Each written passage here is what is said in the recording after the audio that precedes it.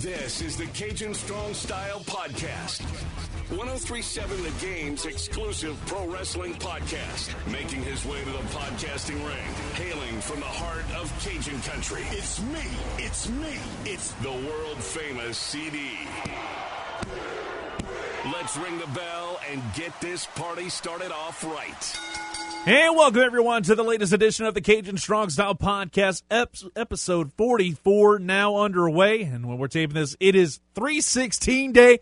Oh, hell yeah. And hopefully you're having a good one and appreciate you listening in. However you're doing so, be it through 1037thegame.com, Apple Podcasts, Google Podcasts, Stitcher, and even Spotify. That's right. We are up on Spotify, Apple Podcasts as well in its own little separate universe. Just search Cajun Strong Style and you'll get it. Hey, if you're on Apple Podcasts, make sure you leave us a 5-star review. And let's go ahead and waste a little time and get into the 3 count.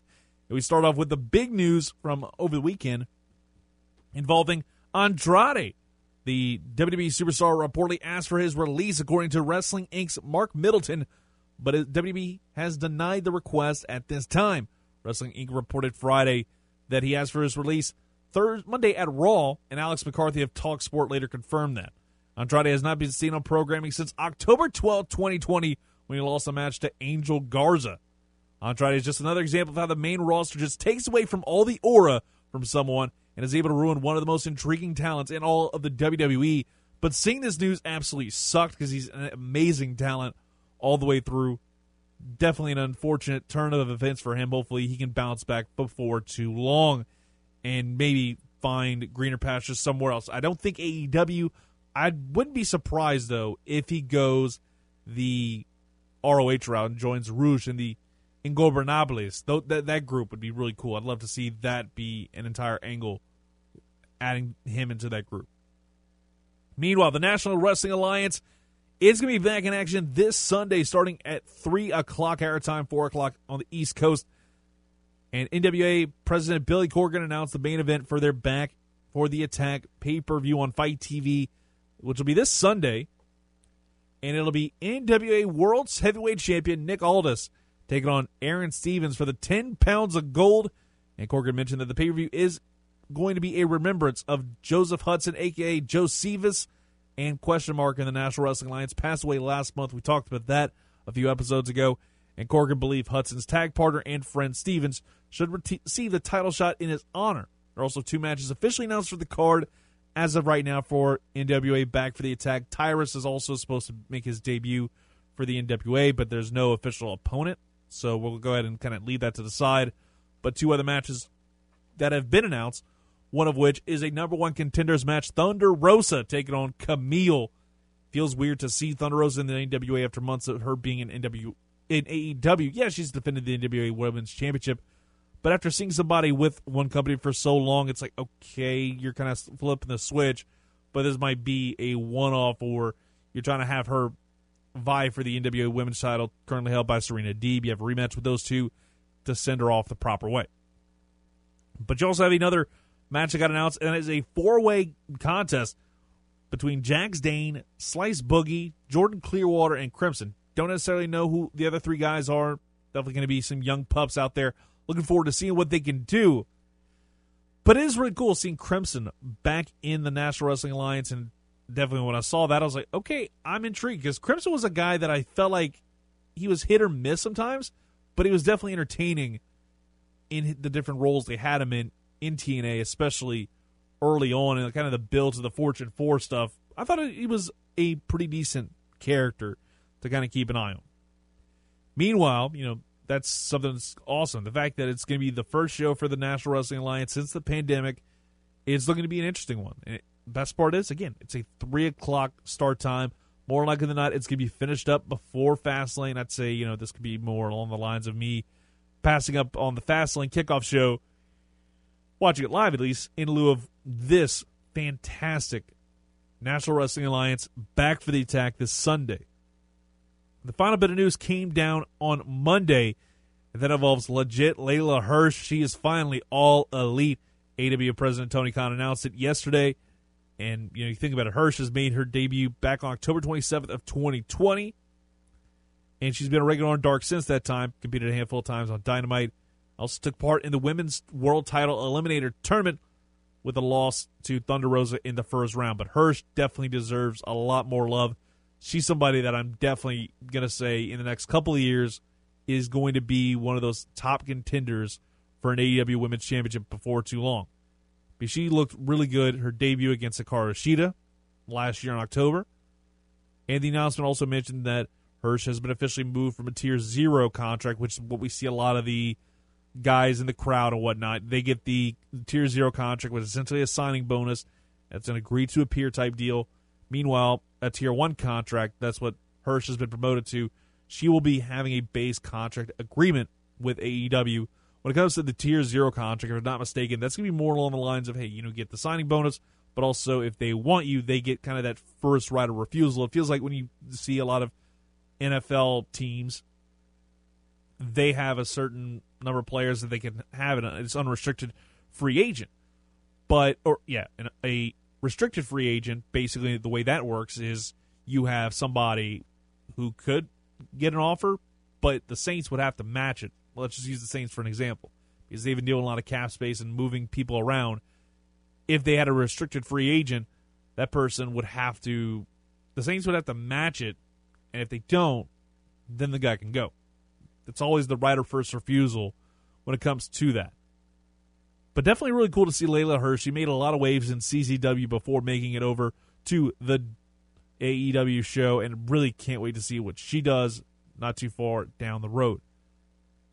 But let's get to some of the stuff going on in the world of professional wrestling and the actual shows that I was most intrigued about. And last week, it was NXT by a country mile. This was the show that I watched, not live, but I watched as close as humanly possible to live on Wednesday night. This was the show I was most looking forward to, bar none. And it was because of those major announcements in the first segment, because you didn't know what was going to happen.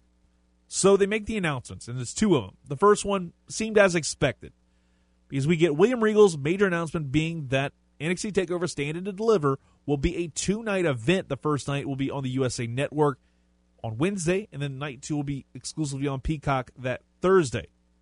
No surprise there. Stand and Deliver, really interesting name. The logo is a little bit different. I'm not necessarily a huge fan of it, but it is what it is. But the second announcement was the one that kind of made me just kind of scratch my head. I was like, why are we doing this? The NXT Women's Tag Team titles were introduced. Why do we do these things? Why are we doing this? And then we get Dakota Kai and Raquel Gonzalez are announced as the first ever title holders. Then I was kind of scratching my head there. Why are we doing this? But then you realize, oh, hey, they won the Women's Dusty Cup. They were the ones that got kind of screw-bobbed, as my guy Frank likes to say. He basically was a screw job, if you will. The reason why they lost that NXT Women's Tag Team title match last week. So now the Black and Yellow brand gets one of their own.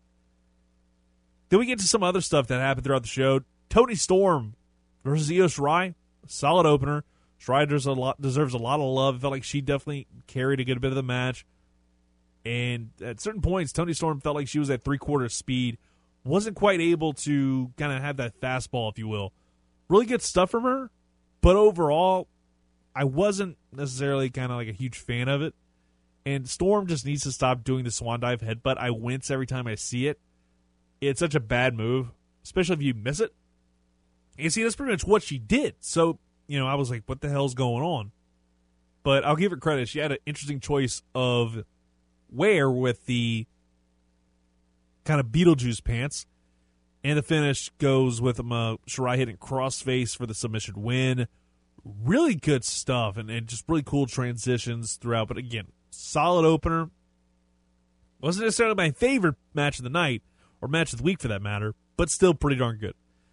Then we get to L.A. Knight cutting a promo backstage. Pretty standard stuff from him. If you watch his stuff from Impact and National Wrestling Alliance, Power, NWA Power, stuff like that, it's that kind of promo. Then Bronson Reed attacks him and sets up a match for next week. Technically, they said it's L.A. Knight's debut in the graphic later that night, and they had zero mention of Bronson on it, but Barrett mentioned him in it while they were hyping it up for next week's show. So it's presumed that's going to be one of your matches on the card for next week, Bronson Reed versus L.A. Knight. in the former Eli Drake's debut. The next match was Pete Dunne, Jake Atlas. Not much really to kind of write home about, but it was a match that was 5 minutes long, and it went a million miles an hour, just back and forth, really fast stuff. Felt like they were just told, hey, get your stuff in and get out of the ring because we got other stuff to get to. Pete Dunne, Jake Atlas put on a good one. Pete Dunne got the win, had a great post-match promo saying he's the best technical wrestler in the world and dares for someone to prove him wrong. Really loved that idea. Just really good stuff. Then we get to probably my biggest complaint of all about NXT TakeOver, or NXT just in and of itself, is the fact they did a rematch from NXT TakeOver Vengeance Day. That's where I was going here. But the fact we got a rematch with Dakota Kai and Raquel Gonzalez defending their titles an hour after winning them in a match against, obviously, Shotzi Blackheart and Ember Moon. And you wonder, like, why the hell are they doing this? Couldn't they have just done a better match and put the women's tag titles on the line at WrestleMania? Couldn't they have done a rematch with Nia Jax and Shayna and get the titles off of them? Because honestly, there's no point of having the titles on them anymore. I mean, we got, the whole, I'm trying to remember his name now. The sommelier. Reginald's his name. I don't know why I couldn't think of his name right there. You could have had that be a WrestleMania match, But then you have, or better, you could have done a rematch and just have the NXT Women's Tag Titles vacated and have them fight for it. That would have been a little bit better. Or save it for Stand and Deliver. There's a way you could have done this. Or better yet, book a match for the main roster titles at Mania. There's a number of different ways you could have done it. I didn't understand it, and I still don't like it. That said, really good match between Shotzi Blackheart, Ember Moon, and Dakota Kai and Raquel Gonzalez. And Blackheart rolled up Kai for the win. Really good, solid match between those two teams. No surprise when you think about it, because I think you're trying to build Gonzalez as the next top women's star. And that's kind of what they did later on in the final or the penultimate segment of the show. And they had a little backstage segment where Io Shirai popped up. So it seems like we're going to get Io Shirai versus Raquel Gonzalez, something that I think, honestly, I've been waiting for a good while to see. Then we get a quick tag team match between Legado del Fantasma and Grizzled Young Veterans that ends after it seems like Breezango comes out to distract Wild and Mendoza, but turns out it was MSK the whole time to get the distraction on the GYV. But lo and behold, Wesley gets the pin. Not Wesley gets the pin. You can see a quick roll-up, and Legado del Fantasma gets the win, looking like a bunch of damn geeks. And it's absolutely just ridiculous. But it was the fact we had a quick tag team match. It's like, okay, I didn't necessarily need that. We could have just had 3 title matches over the course of that rather than, title match, quick match, title match, quick match, title match. It felt very weird.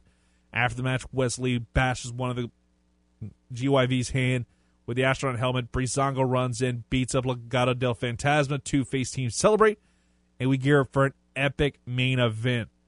And this was justified as being an epic, because it all starts off with your boy getting it done. Adam Cole, Finn Balor. The entrance was just fantastic. Everything about the build-up towards this, so damn good. And it started out incredibly hot with a really good back-and-forth opening sequence before Finn eventually kind of took over the ball game and slowed things down. They wound up going to break. Had a lot of headlock exchanges still going on in the opening 5 minutes. They went to picture-in-picture. They were still doing that stuff.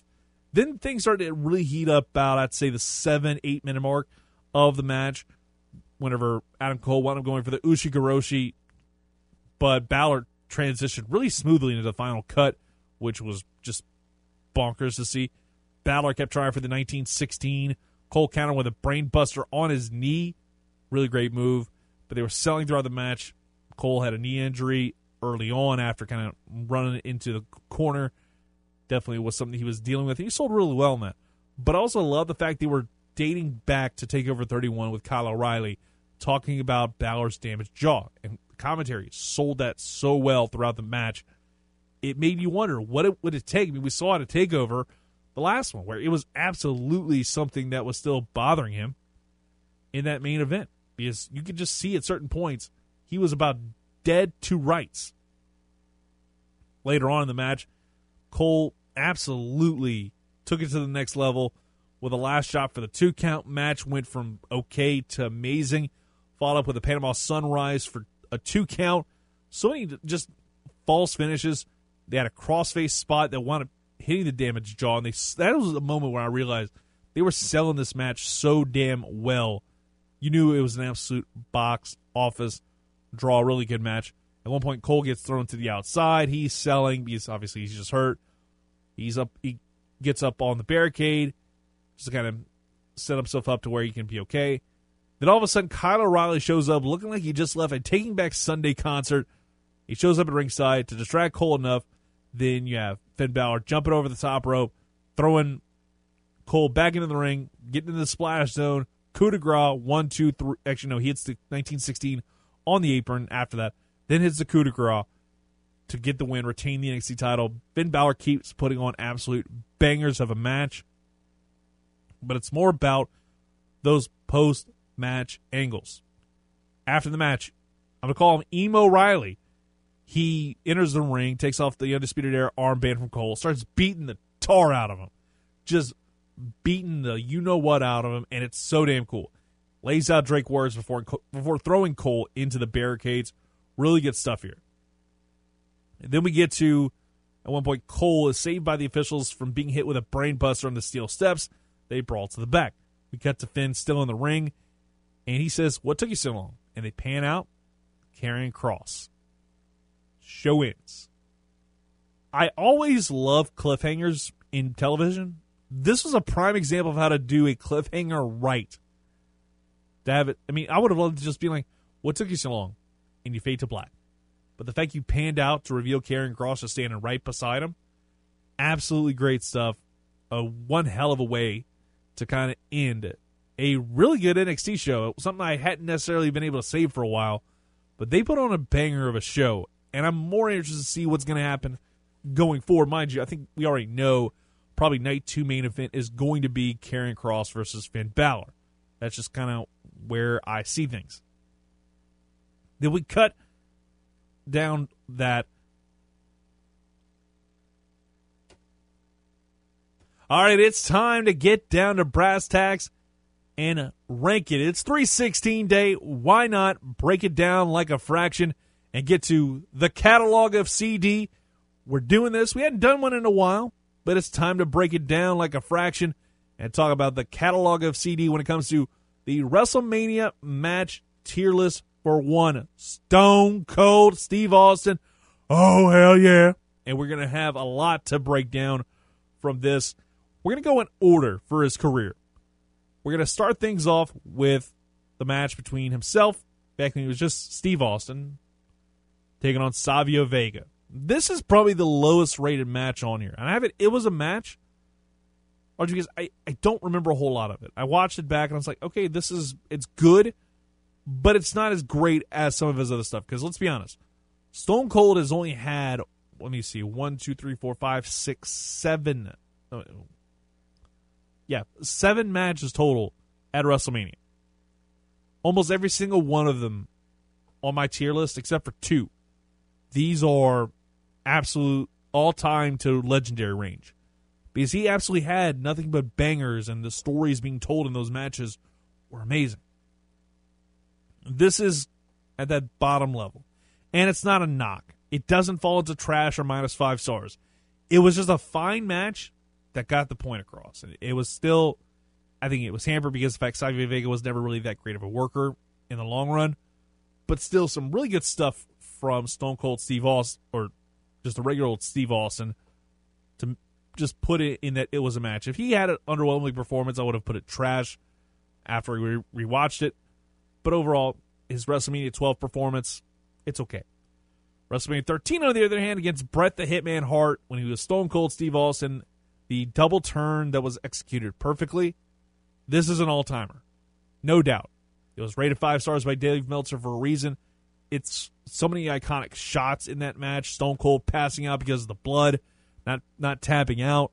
Just such a great visual, great angle. Everything about that absolutely fantastic. So I got to throw it out there. That's an all-timer, and I'd say his best, hands down, match in WWE, especially at WrestleMania. I'll get to my thoughts on some of his other matches at WrestleMania in a little bit, because I've got two others that are in that all-timer case. And I think you probably are going to figure out where those are. WrestleMania 14, Shawn Michaels versus Stone Cold Steve Austin for the WWF Championships. Mike Tyson, special enforcer. I think this one's a legendary tier. I think there's a big reason why I've always loved watching Stone Cold matches. They all follow a relatively similar formula, and this was a prime example. I remember seeing all the time when I played WrestleMania 2000. That's how it was always ingrained in my brain about how the match ended, with the Stone Cold Stunner attempt into a Sweet Chin Music attempt that got countered into the Stunner, and the match is over. Really loved the way it was done. And the fact that this is just a really good match between these two, and it's the last one of Shawn Michaels' career for about 4 years. Stone Cold, a year after having one of the best matches of his career in my book. Really well done between these two. WrestleMania 15, we have the main event of the Raging Climax, an underwhelming WrestleMania 15 in my book. Stone Cold, The Rock, numero uno. I'll go ahead and give this one an instant classic. It's a really good match. Tons of false finishes, everything in between. Stone Cold gets the win, winning another WWF World Championship. His first of two against The Rock at Mania that he won. The third one he didn't. Spoilers there. But this is an instant classic for me. It is a really solid match. A lot of really strong booking. It's not necessarily too overbooked. Yeah, you see some ref bumps, but, at the time, it was still relatively new. Really good stuff right there. Then we get to his final three WrestleMania matches, After a year off with a neck injury, he comes back and has an all-timer. WrestleMania 17, yes, I'll admit it. It's rose-colored glasses. It's pure nostalgia. Big reason why I have this match considered to be the all-timer. It's second best in his career. It's Stone Cold Steve Austin, The Rock. The build-up to it. The story behind it. Doing anything it takes. And he wins the match thanks to the help of Mr. McMahon. He said he would do anything to win back the WWF title. He did it. He did just that. He sold his soul to the devil to win it. When you think about it, yeah, the finish, when you see it live as it happens, it's like, what the hell is going on? Why has he sold his soul to the devil? But when you really think about it, this was hands down the best match that Stone Cold had in the WWE, simply in terms of the story, in terms of the build, because this had been building for the better part of several months, something that's missing nowadays in WWE. This was going back to, No Way Out. Hell, this is going back even further when you see WrestleMania 15, 2 years before. Now you see these two go at it again. It's a rare encounter, and this is such a great story. The match is really good. The fact it was no disqualification, and the finish, really, really good. And this is a reason why I feel like Stone Cold and The Rock are intertwined, which someone got into with somebody online recently about a tier list they put out, which I'll respond to probably in next week's pod, because I got some thoughts on his wrestlers tier list. Definitely wasn't a fan of it. Meanwhile, WrestleMania 18, Scott Hall versus Stone Cold Steve Austin. Scott Hall in a WrestleMania match with Steve Austin absolutely was a cool idea in theory, but man, he just could not cut the mustard in practice. But I'm giving it was a match rating, because it was fine and dandy. It served its point. It wasn't Stone Cold versus Hogan like we all wanted, but Stone Cold, it served a purpose and also gave us one of the best sells of the Stunner of all time, especially the second time around whenever he flew about 50 feet in the air. Really good stuff from that ending. But again, it was a match. It wasn't bad. It wasn't good. It was just okay. It was just okay. You know it wasn't okay? Rock Austin 3. WrestleMania 19. Again, maybe it's my nostalgia showing, but this is an all-timer. It's so good, and it's a perfect cap-off to the trilogy. Yes, Austin won the series 2-1, but at the end of the day, The Rock beat Austin in Austin's last match of his career an all-timer. These two went all out. It was very similar to what we saw at 17, where we kept seeing the stealing of the finishers. Really awesome match, start to finish. And just the way it ends, it is damn near perfect. And I love it. Every time I've watched that show, I've just got to fast forward to get to the main event. And that's something I'm going to miss doing with the Peacock Network, because they won't have scrubbing. You won't be able to jump to chapter, which is dumb. And they should have never done this deal. I'm starting to really be like, damn it, we're going to wind up having to deal with the fact we won't be able to jump to Austin versus Rock. We've got to get through, Hogan versus McMahon, which is an underwhelming match. We got to drag through Triple H taking 5 minutes to pin Booker T. WrestleMania 19 is a pay-per-view that I feel like gets a lot more love than it should. Yes, it has Angle, Lesnar. Yes, it has Jericho, Shawn Michaels, and Austin Rock 3. But the undercard of that show was absolute trash, and you know it. And the fact they didn't give Booker T the win at WrestleMania 19 makes this probably one of the more underwhelming pay-per-views compared to what we see. Like, I'd go from WrestleMania 17 till about 24. That's like really creme de la creme of WWE's WrestleMania shows. Because, yeah, the first 10 were okay. I think there's some moments where they're like, okay, that was weird. WrestleMania 10 was pretty damn good, I feel like, on the whole. But 19 may be one of the worst modern era ones. Let's go ahead and call it that, from like 90, 98, 99, 90, 2001 until 2008. That's really like a golden age of WrestleMania shows from top to bottom being really solid. WrestleMania 18 had maybe a couple stinkers, but still is really good. 20, I feel like it's a really solid show from top to bottom. 21, it has its moments. Also has the first Money in the Bank ladder match. Angle, Shawn Michaels, Cena. I'm getting ahead of myself because I'm going to make some announcements on next week's pod about what we're doing for WrestleMania week, and you are going to love it because we're going to be breaking it all down like a fraction here on the Cajun Strong Style podcast, which you can now find on Spotify. You can check it out. Just search Cajun Strong Style on Spotify. Also do the same on Apple Podcasts. Google Podcasts, we're still on 103.7 The Game. Trying to get those kinks worked out. Hopefully we'll just be on Google Podcasts by searching Cajun Strong Style.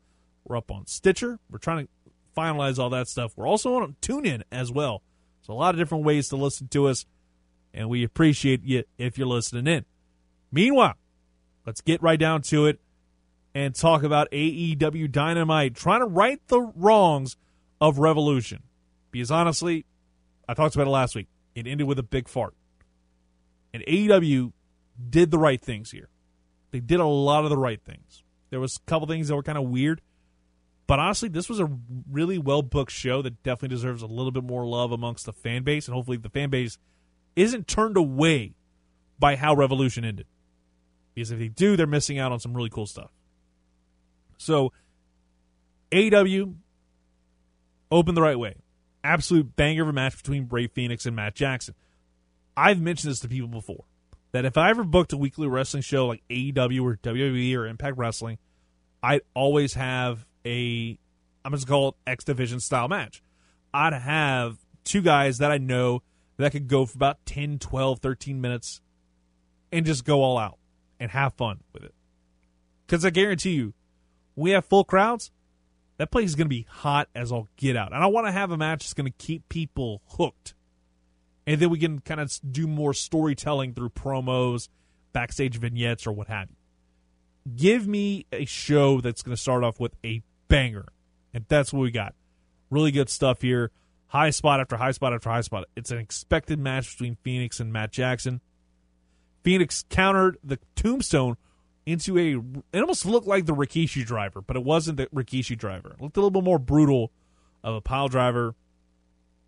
Great way to start off the show. Also, love the way Eddie Kingston explained why he sold like he was dead after the barbed wire exploded, after the explosions that really weren't explosions. Mentioned the anxiety got to him, and he kind of blacked out at the end there. Moxley joking around saying that Impact paid for the bomb and says it had Acme on it, and that he fought in an exploding barbed wire death match, and all he got was this lousy t-shirt. great line from the former AEW World Heavyweight Champion. Really good stuff from him from top to bottom. Then we get to Cody Rhodes. Again, this is something I complained about with what happened on NXT, so I'm going to go ahead and complain here. Give equal time and equal complaints. A quick match after a really good opener, and we go right into more promos and stuff. It just feels like there's a bit of a gap. And this is another moment where I was like, okay, why are we doing this? A minute-long match, Cody quick win after losing in Revolution. Why do we have to do this? But then, it's all about the promo work. Because they hyped up a match between the two down the road. The Spanish announcer, hopefully I'm going to pronounce this right, Alex Abrahantes, did a great job playing almost a pseudo-heel manager who's more of a translator, but the idea worked behind it. And Pentagon absolutely had a great promo saying that he was basically he's lucky Cody didn't focus on his arm because he wouldn't be able to pick up his newborn baby girl if he did. Really great heat. And I want to see this match because I think this could be a banger and then some, and I would love to see that be like a high-stakes contest down the road.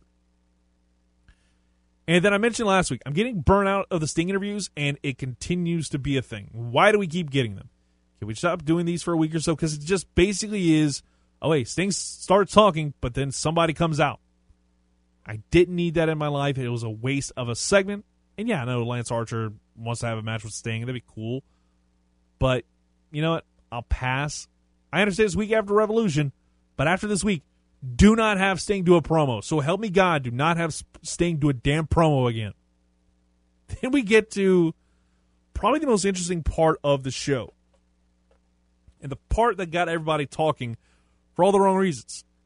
Because all of a sudden the NBA invaded AEW Dynamite during Ethan Page's debut on TNT, but not on Fight TV, and apparently the West Coast feed was fine. But yeah, Ethan Page had a solid match with Lee Johnson of the Nightmare Family, marred by audio issues that kept hearing Kanye West. Defense. That's what it was. I was like, what the hell's going on? Why are we doing this? Why are we hearing these chants? And it turns out it was TNT's fault because we're hearing an NBA feed. All of a sudden we hear, ain't no mountain high, ain't no mountain low. And I'm going to go ahead and stop singing because odds are I'll get a copyright claim on that. But yeah, so we had Ain't No Mountain High Enough playing. It was a complete mess. But I'll say this. The match was fine. I had to mute it, but I enjoyed it. In fact, I really like, Ethan Page's finish, the Ego's Edge, which is like a release Rage's Edge, and it's like a sit-out powerbomb. Basically, Roman Reigns did that for a bit after he won the title at WrestleMania 32. I know he did that to AJ Styles, and it looked absolutely freaking awesome. Cool stuff right there. But the bigger story was more about QT Marshall walking out once again on a member of the Nightmare Family, which, it is what it is. I'm looking forward to seeing where it goes because I want to see QT Marshall actually have a story, actually have a purpose of why he's actually there because I'm not a fan. Just not a fan of him. Then we go to the back and a great segment here. Adam Page has a new lawnmower, and the Dark Order gets on the lawnmower except for, I think it was Alan Angels was the only one who didn't. And as soon as the thing starts moving, Colt Cabana falls off, almost busts his ass, and I absolutely was dying at that spot because I was like, what the hell are you doing? Like, yeah, it was funny because, they're all going to go get ice cream, but it's like, you could have probably just bought a car or whatever, but I guess lawnmower's cool, whatever. I think it's a zero turn, but just really awesome stuff from that segment. I laughed at it. But I also love the promo segment from Don Callis at Kenny Omega and Eddie Kingston. Callis could bring up Eddie's time in Impact Wrestling. That was great. But it comes down to the greatest line in the history of our great sport. 69 me, Don. That had me rolling on the floor. This led to a great, brawl between Good Brothers, Eddie, Moxley, and then all of a sudden, Kenny Omega's just standing there. You hear the countdown. And this is where I'm just going to get outright upset. Because I hate to say it. Jim Ross has to stop. Like, get off commentary, dude. I appreciate you retweeting me and having a couple of my tweets go viral. Namely, the one we did a couple years ago with Joe Burrow. I appreciate that. But at the end of the day, it's not that he doesn't have that fastball anymore. He doesn't have a curveball, doesn't have a slider. He doesn't have any of his pitches. It is because he is out of it sometimes. He's checked out. And I can about imagine he probably is. But J.R. heard on Sunday Christian Cage's theme. And then all of a sudden, we get Christian Cage's countdown theme again. And J.R.'s like, oh, what's that?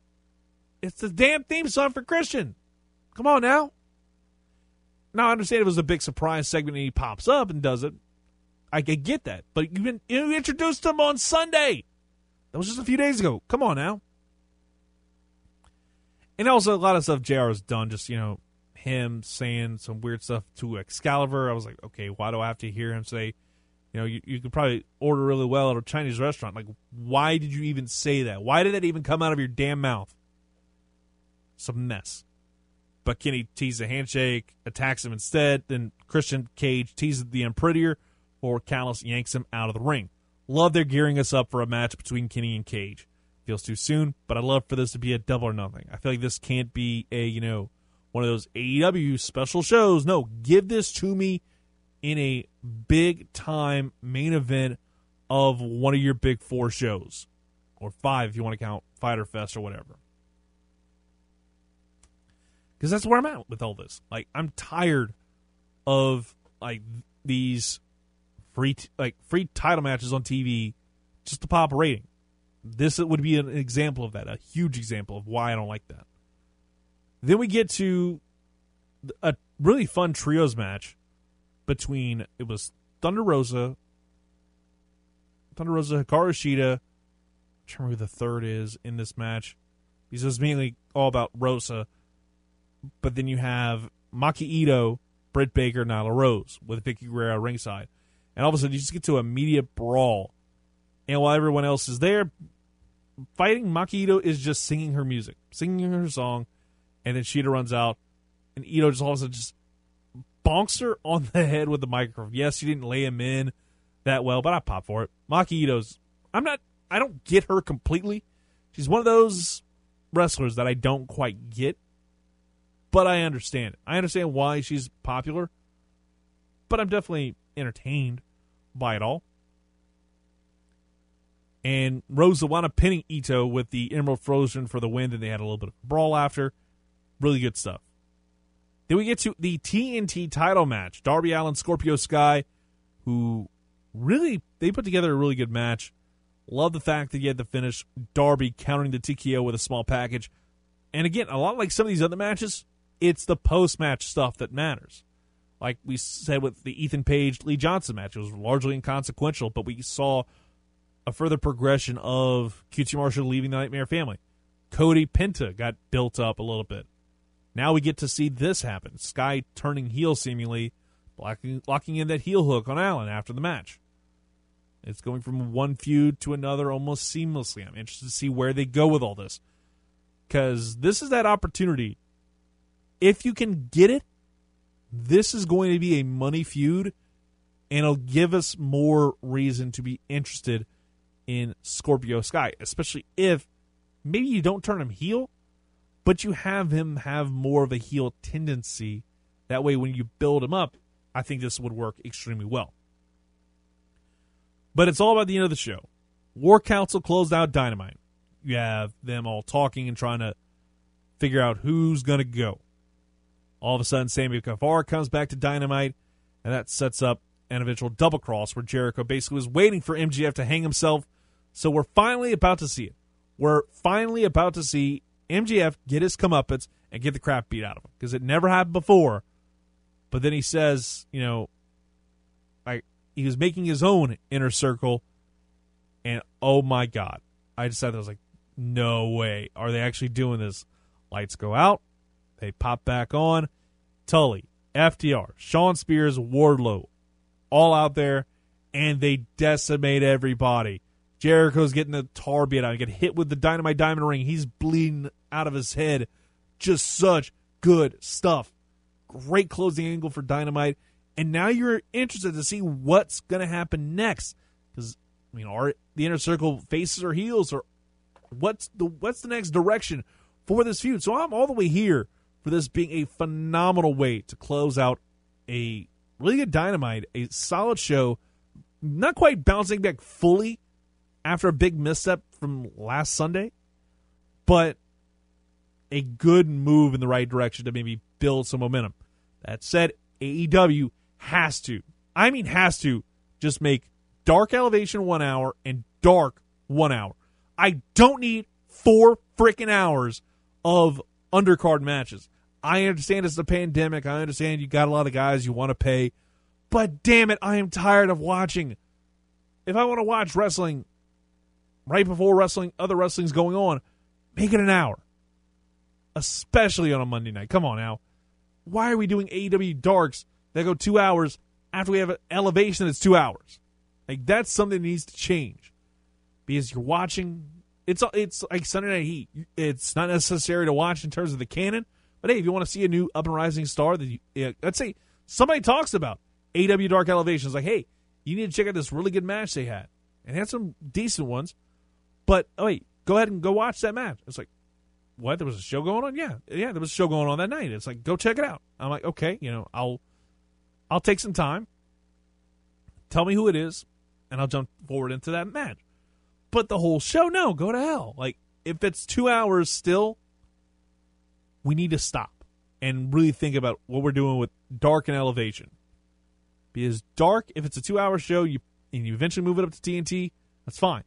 Elevation can be its own thing, and put that on Tuesdays, make it an hour long. I don't need any more of that. I just don't. I'm a little frustrated with that. That said, it's some cool stuff like Riho and Monkito's last match with AEW, for now at least. At least that's what it seems. She said she was going back to Japan, so that's happening.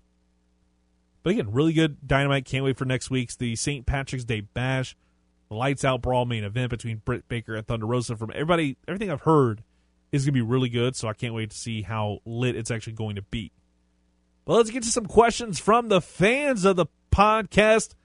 At Cajun Packer, he tweets out a question: which current WWE wrestler will be great rivals for Stone Cold Steve Austin? I love the fact he went with a 316-day question, so let's get to it right now. And I got 2 different ways I'm going to go to it. First off, if we're talking about a program where Stone Cold's the babyface, it's simple. Put him up against Roman Reigns. I guarantee this will be a great 2 to 3 month build. Or 2 to 3 month program. Because Heyman and Austin's promos will be great. Roman Reigns' promos will be really good. And I think this will be great leading into WrestleMania. Austin comes out on top. And I'm just booking it off the top of my head. This would be a really good segment. Really good feud for like 2 to 3 months. But if we're talking Austin heel run, which I know would never happen now given his legend status, but, let me kind of dream here a little bit. Put him on NXT and have him feud with Finn Balor. And yes, Finn Balor is more of a tweener. But at the same time, his current character would fit well in the role against Stone Cold. Austin's worked really well as a heel in the past, so I think this would be a prime example of being able to pull it off. If he gave me the pin, I'd probably have Austin be the guy that wants to bring down what made NXT so great and immediately guns through the champ that's Balor. Austin wins at a big turnover, puts him on the shelf, then starts dominating the roster for about 6 months and making sure that he looks like the icon and everybody else looks like a bunch of geeks.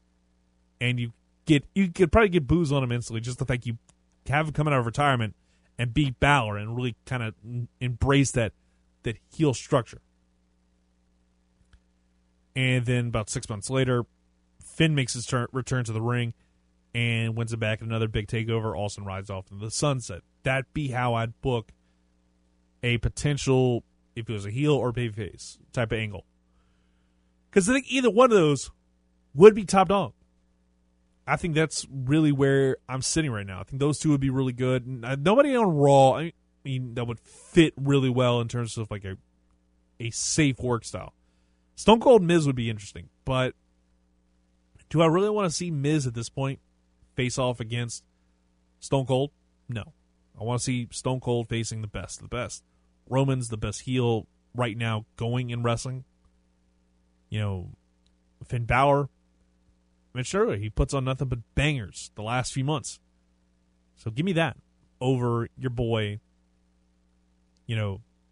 Adam Cole or whoever, put that over anything else for me. Those are the two on the top of the list that I'd love to see.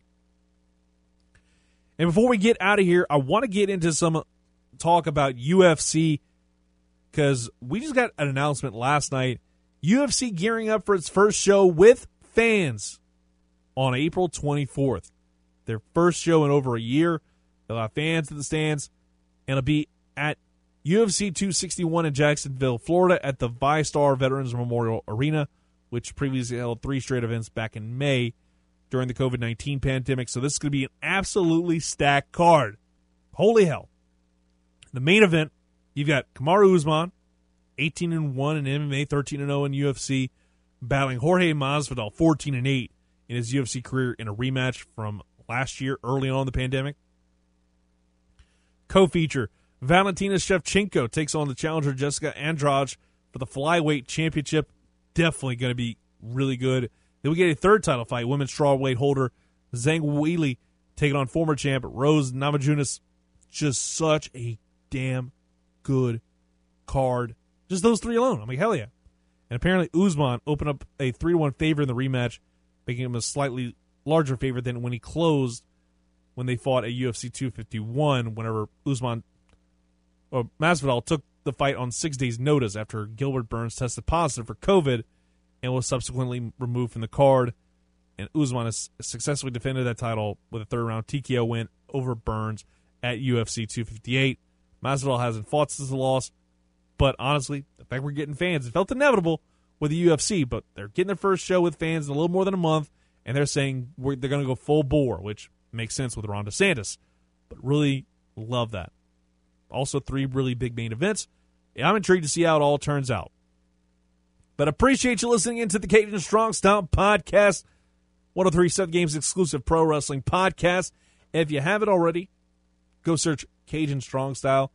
Leave us a review, a 5-star review, if you will. That helps us get a lot more notice in the world of Apple Podcasts, where damn near everybody has an Apple Podcast. Or if you're in the Tokyo Dome, I think you'll be able to leave us a 6-star review. Yeah, that's about all we got for the show today. Appreciate you listening in to the Cajun Strong Style Podcast. Good night, good fight, and we'll talk to you next time.